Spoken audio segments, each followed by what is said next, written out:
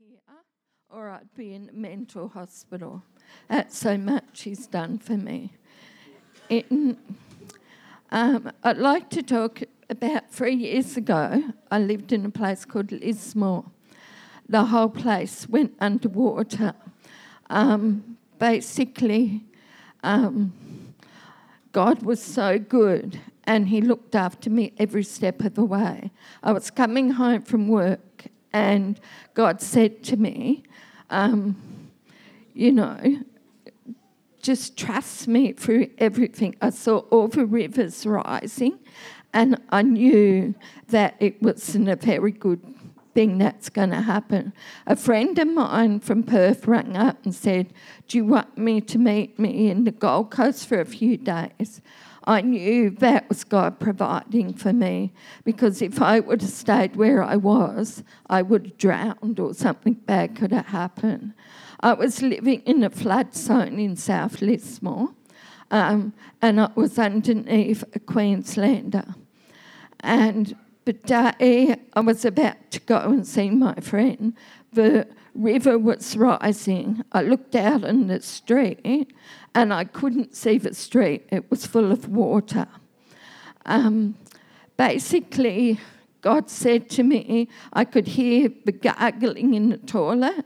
Then the sewage was coming through the kitchen sink. I knew, this isn't good. So I felt God say, throw all your paperwork, throw your clothes and get out of here. How I got out is a miracle, because water was everywhere. I couldn't see where I was driving. I was driving from Lismore to the Gold Coast. And basically, I drove through flood water and come out the other side. And I just got a little car. And God said, Isaiah 43:2 says, when you pass through the waters, I will be with you. And you go through the rivers, and they shall not overflow you. And it was a miracle, because my friend come from Perth, never known the Gold Coast. She booked the safe place. And I got to her and we were up on the hill. All around us was flooded, but we were in a safe place. So I give God the glory for that too. And basically, all through that, the next day I got a text and my friend said, your house is underwater and you've lost every single thing and you're homeless. So that second, my whole life fell apart. And God kept saying, trust me, trust me. Within an hour, my friend from Ballina rang up and said her brother had a park home he just sold. It's sitting empty. I could have it for nothing on the beach, for nothing for 6 weeks. And in that time, God was speaking to me about moving to Cairns. My life was falling apart. I couldn't think straight. I couldn't cope.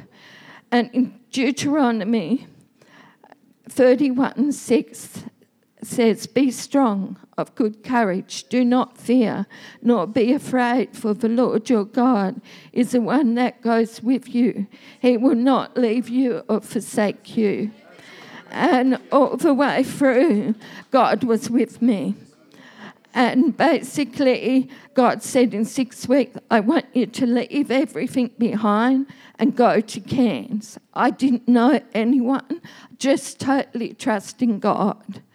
And I did. I just took off with just the bits of clothes I had and $2,000 to start a new life. And took off. And it was like, as I was driving up here, my life fell apart. It was like my life. I had been through so much in my life with traumas and everything. But God was always with me, no matter what I went through. But because I hadn't dealt with it, all this stuff kept coming up. And when I was driving up to Cairns, I just lost it. I had a breakdown. I couldn't cope. I was fearful to talk to people. I was fearful of everything. But God sent people across my path. God sent people to love me, to care for me. Within a week of being in Cairns, I had a stable house. Then God led me to a Christian psychologist who worked on trauma. So I knew God was saying I had to forgive everyone that did really bad things to me. And I had to trust him and face my fears. So I did with Jesus. Now today, God has healed my past. He has restored my sister and my relationship. We hadn't talked for 6 years, and now we're so close. And she's so happy of everything. Right now, I want to thank God because I've got a permanent place to live right near the beach.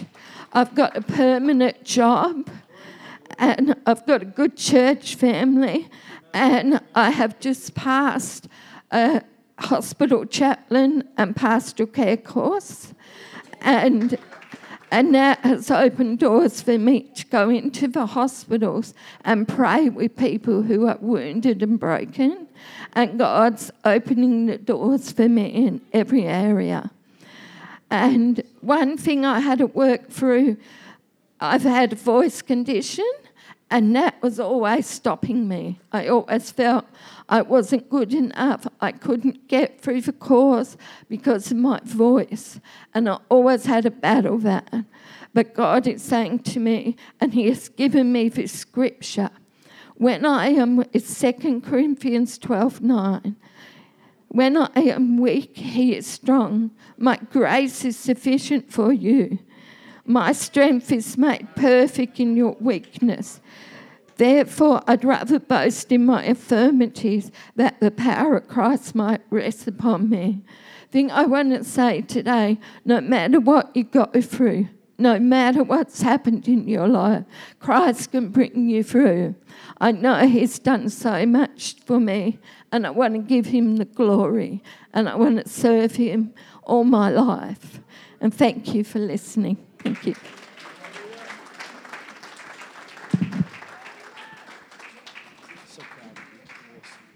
Praise the Lord. A lot of people don't realize Sister Jenny actually does quite a bit of work for the church in the background. You know, often we see what's going on up the front because they're very visible and a lot of things are happening, but Sister Jenny goes to the hospital, volunteers her time, and goes around and prays for people and ministers to people who are sick, people who are sometimes, I don't know the technical term, but terminal, that's the word I want. You know, she ministers to them and lets them know there's a God that loves them, and she prays for them, and that takes a tremendous amount of courage. If I'm honest, that's not something I'm entirely comfortable with. But yes, Sister Jenny's willing to go in there, and this year she's going to be doing some more work within the church in the background. So I'll be talking to a few people and saying, hey, Sister Jenny's going to come see you, sit down and have a coffee with you and just get to know you and just minister, you know, and help people and bless people. And you know, that's just a small part of her story. You know, she's just had a life where God has just shown up over and over again. Amen. Praise the Lord. Do you love the Lord this morning? If you got your Bibles, why don't you turn with me? We're going to go to the book of Exodus. It's the second book in the Bible. Interesting passage of Scripture I want to read to you.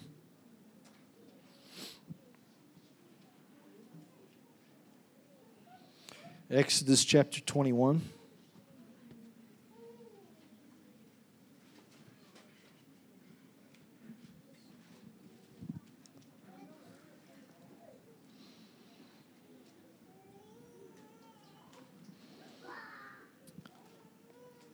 Exodus 21. We're going to read just the first 6 verses. Everyone say amen when you're there. Amen. Exodus 21 says this, now these are the judgments which thou shalt set before them. Oh, these are the rules that you shall set before them. If you buy a Hebrew servant, 6 years he shall serve, and in the 7th he shall go out free for nothing. If he came in by himself, he shall go out by himself. If he were married, then his wife shall go out with him. Skip down to verse 5. It says, and if the servant shall plainly say, I love my master, my wife, and my children, I will not go out free. Then his master shall bring him unto the judges, or unto the doorpost, and his master shall bore his ear through with an awl, and he shall serve him forever. I want to preach to you for a little while this morning on this thought. I will not go free. I will not go free. Now, you're probably wondering, where in the world is Pastor going to go here when you're talking about people getting ear piercings done with screwdrivers and stuff like that? But we'll see. Slavery in the Bible times was not a fate that you would like to find yourself in. As a matter of fact, slavery at all in any time would not be anything that you would wish upon even your worst enemy. In the Bible, we read of the hardships of the people of Israel in the land of Egypt. We know that they suffered. We know that many of them died. Many children died. Many parents died as they struggled under the bondage of the Egyptian Pharaoh. We read later on in the Bible of the slavery of the nation of Israel in the nation of Assyria. We read about the nation of Judah being carried off in chains to the city of Babylon. There was nothing nice about slavery. There was nothing good about it. There was nothing that made people really want to do it. And on a personal level, we read of people who would get into such dire straits and hard times in the Bible that really the only option that they would have left was to sell themselves or to sell their family into slavery. There was many reasons why slaves could come. Slaves might happen because of warfare. Slaves might happen because of disasters. But most of the time, the reason why slaves came up in the Old Testament was because they didn't have the money. They didn't have the support. They had debt that they could not pay. And so they would indenture themselves to the master, who would then forgive the debt that they had accrued with him. In the Old Testament, in 2 Kings chapter 4, we read of the mother who cried out to Elisha for help, who was so badly in debt due to the passing of her husband that the creditor was on his way to take away her 2 sons as slaves. We read the story in 1 Kings chapter 17 about the widow of Zarephath, whose cupboards were bare, whose options were gone, and she's telling the prophet Elijah that I have a handful of meal in a barrel and a little oil in a cruse, and I'm gathering 2 sticks that I may go in and dress it for me and my son, that we may eat it and then die. Dire straits. And so when people were down and out, and when people had no options for help, slavery became a final and desperate option for someone to take, to be able to try and some way through work be able to work off the debt that they had accrued with the master. And people became slaves because of debt for many, many reasons. Sometimes the husband had died. The chief person who would run the garden or run the job or was the chief income earner, he had passed away and the family had fallen on hard times. Sometimes all it took was a crop failure and a famine, and all of a sudden there was nothing left to eat and no money to be able to buy food anymore. Sometimes it was a result of bad business decisions. Sometimes it was a result of making bad personal choices. Sometimes it was not even that person's fault, but they became slaves because of someone else's negligence and someone else's malpractice and someone else not doing what they were supposed to do. There were many, many different ways to get to this point, but the result was always the same. You became a slave to pay off what was owned. The truth of the matter is that God never wanted this outcome for His people.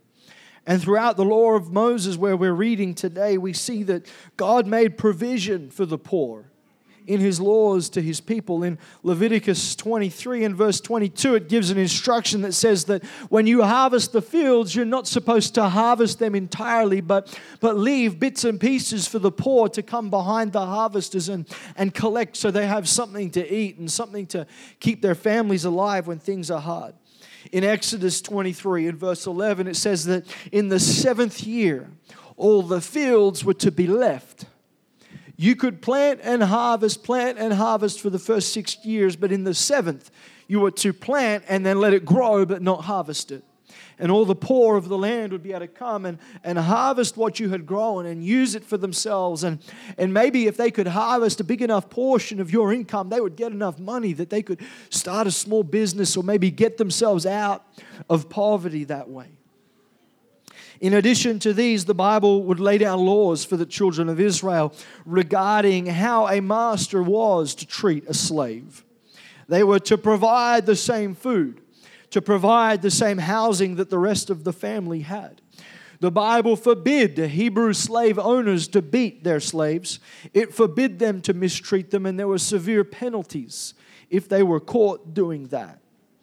And in the text that we read in Exodus chapter 21, we see another one of these provisions in the text. A Hebrew slave would only be required to serve for 6 years.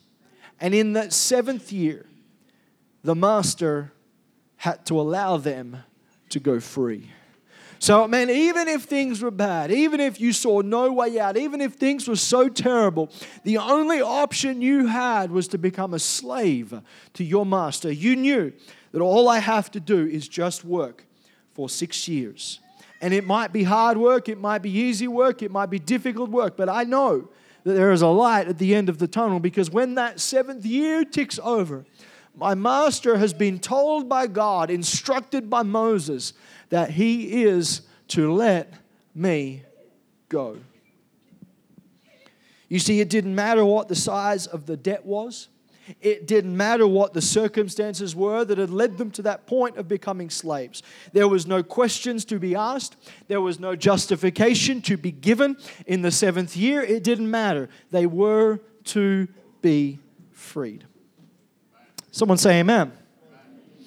But there's an interesting point in the scripture here.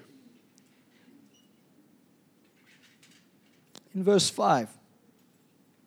It's an interesting sequence of events here. It says, and if the servant shall plainly say, this is the slave, this is the one who is in debt, this is the one who has been working for 6 years and the year of release is here, and he has the option to go free.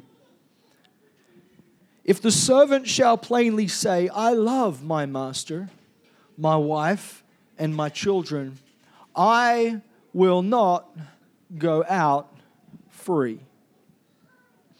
It seems that sometimes there were those who decided that actually, on the balance of things, they did not want to be free anymore.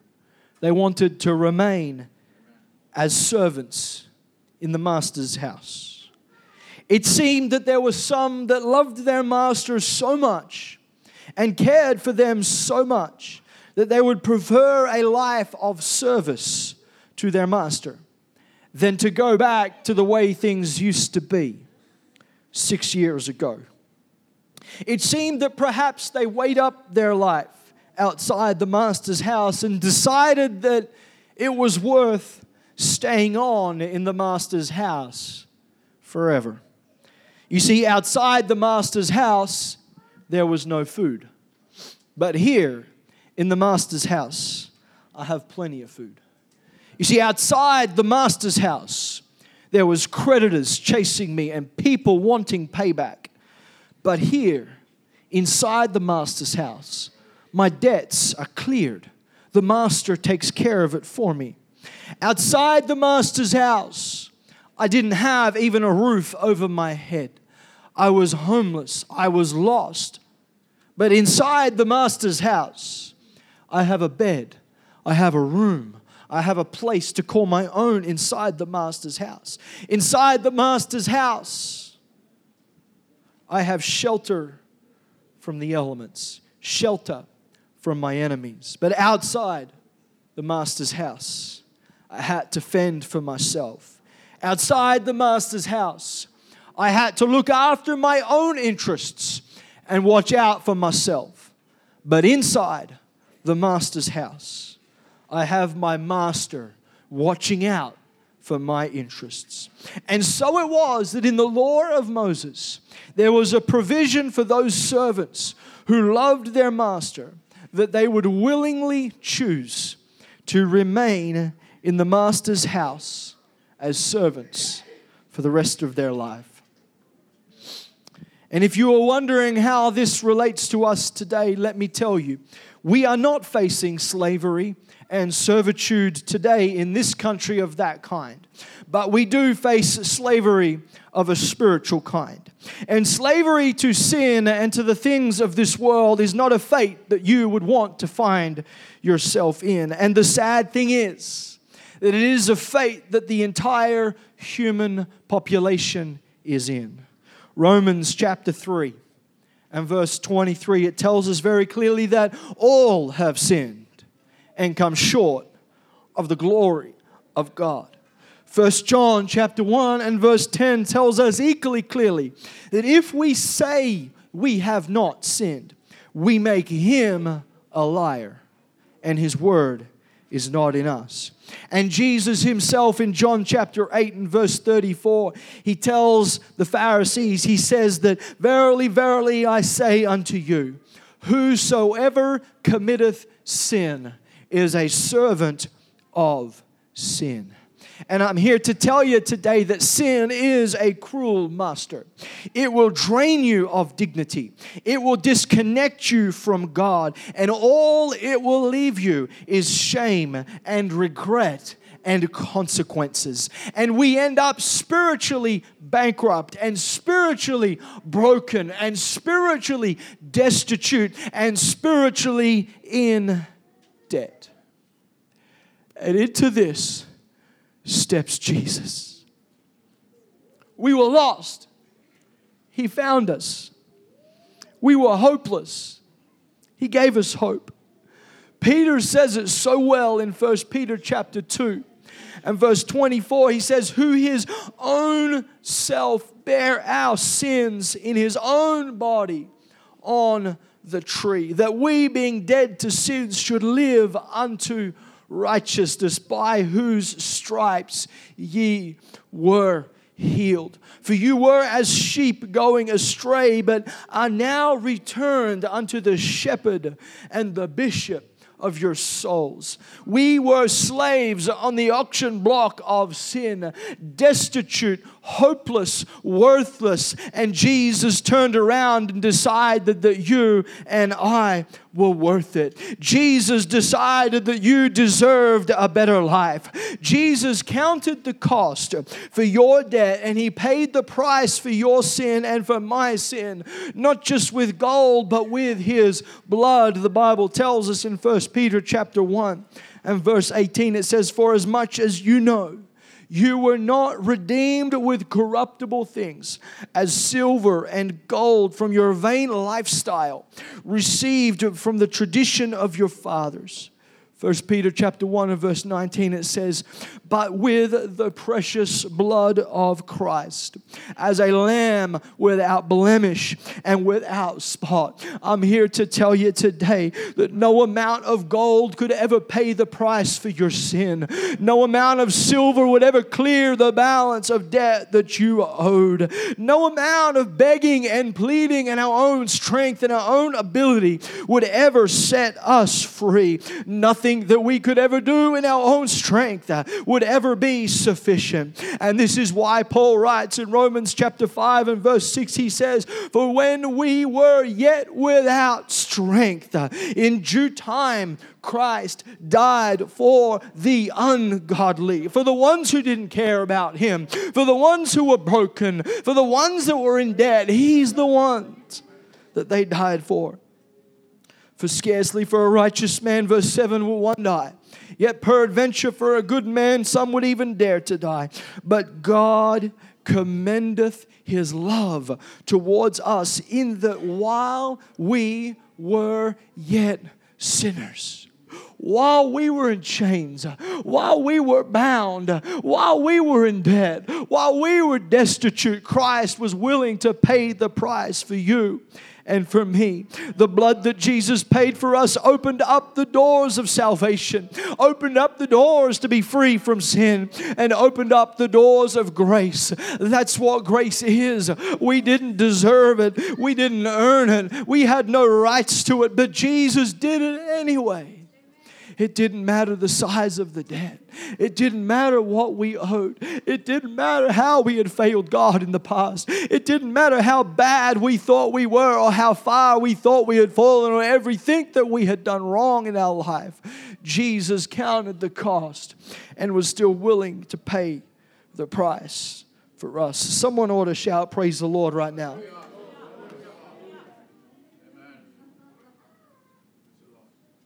And so, we pass from being the servants of sin to becoming the servants of God.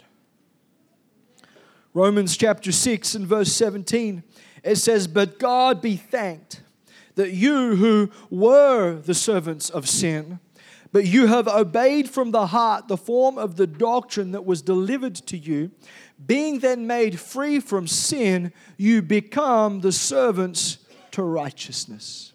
You see, Jesus paid the price. Jesus took care of the debt, and we become servants to righteousness. We become part of the body of Christ.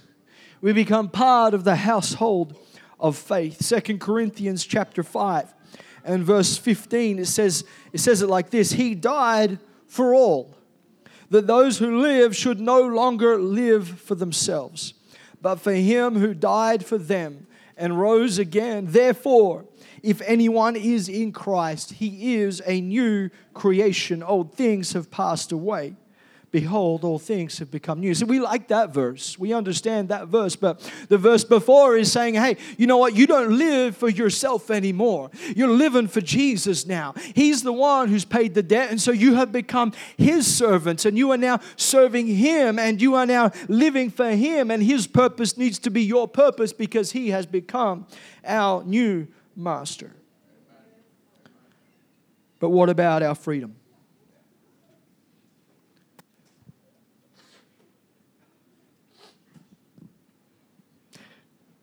There will come a time in your life as you live for Jesus where you might forget what Jesus bought you from.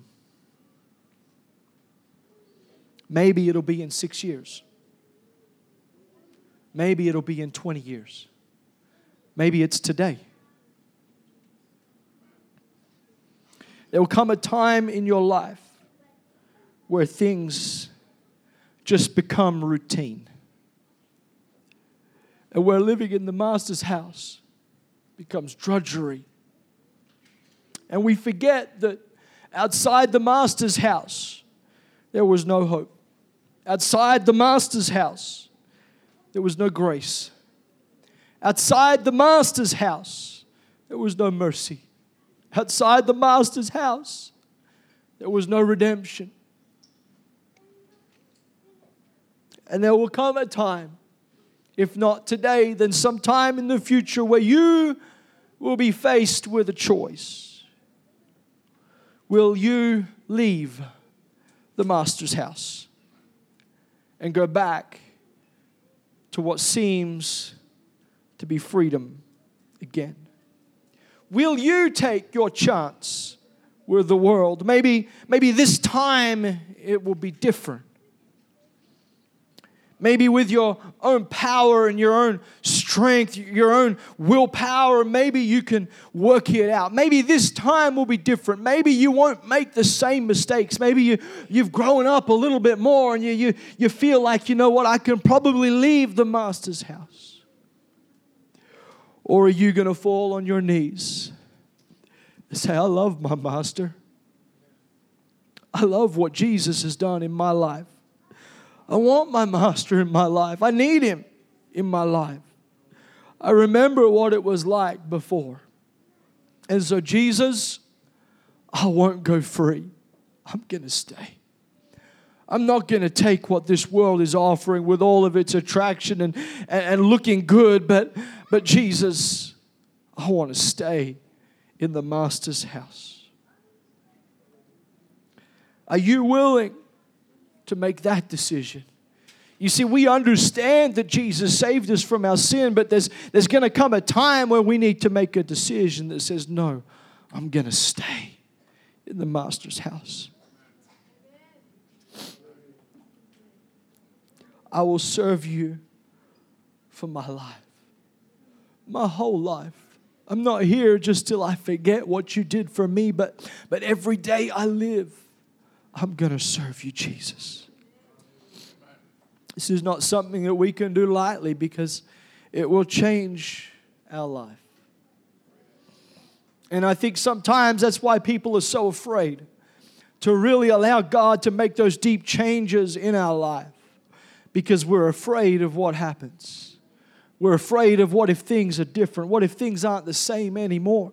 What if I can't do things that I used to do or go places I used to go or hang out with the people I used to hang out with? But when you begin to get the reality of where you were before and where you are now in Jesus, you will come to the conclusion that there is no other place to be than in the Master's house. And so our life becomes changed. Our life becomes marked as being set aside for the Master. In verse 6, it says, the Master brings the servant to the doorpost, and using an awl, he bores his ear through, forever marking him as a servant to his master. Everywhere that servant went, people knew that he was a servant to that house. Everybody knew where he belonged. Everybody knew what house that he was a part of. I don't know about you today, but when I walk out on the streets of this city, I want people to look at my life and see that it has been marked by Jesus Christ. That my life is not the same anymore, and I don't want to go back. I want my life to be more like Jesus every day that I live. As we all stand this morning, my question for you is, what about you today? I know where I am. God has done so much for me. I remember what it was like when I was down and out. I remember what it was like when I was struggling. And now I've met this Master. And the Bible says that his burden is easy and his yoke is light. And he's given me purpose. And he's given me direction. And whenever the enemy comes around and says, hey, you know what? You could just go free. You don't have to be a part of that anymore. Just go free. Just relax. It's okay. I look at my Master and I remember what he did for me.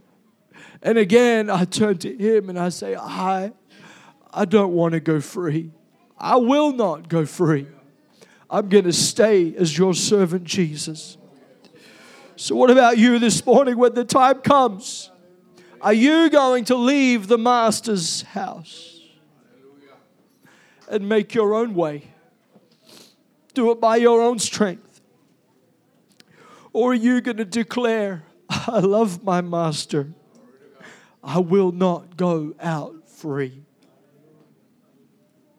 After holding in balance everything that Jesus has done for me and what Jesus has done for you, saved us from being a slave to sin, gave us hope, he gave us purpose, he gave us direction, he gives us his Spirit to lead and to guide us.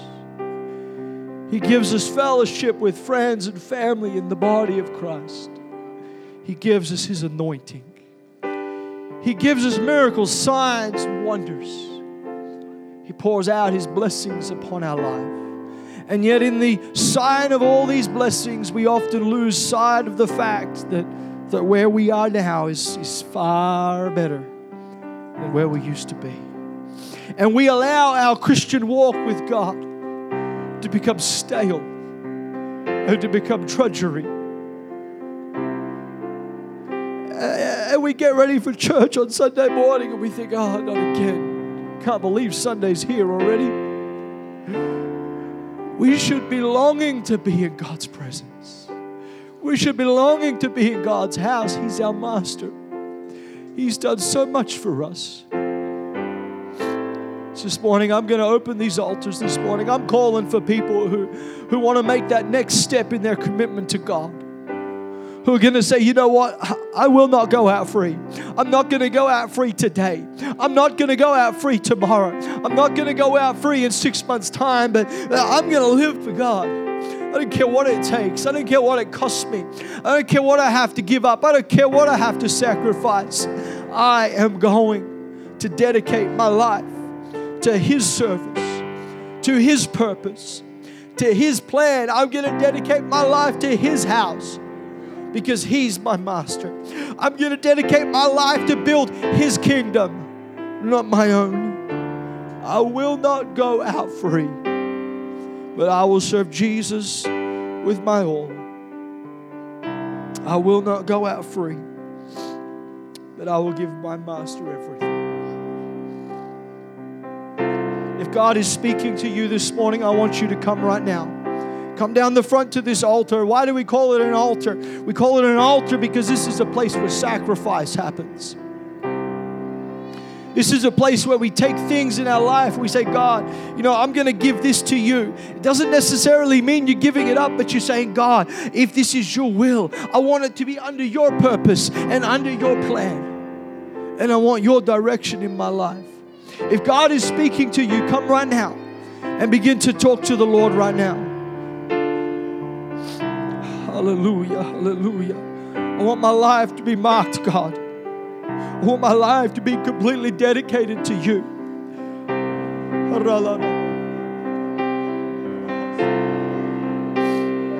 That's it. I'm not going to go back, God. I will not go out free. I refuse to go out free. Don't make me leave Jesus. He will never send you out. He will never kick you out. But He stands there saying, today's the day. If you want to go free, I won't stop you. But if you want to be my servant, allow me to change your life completely.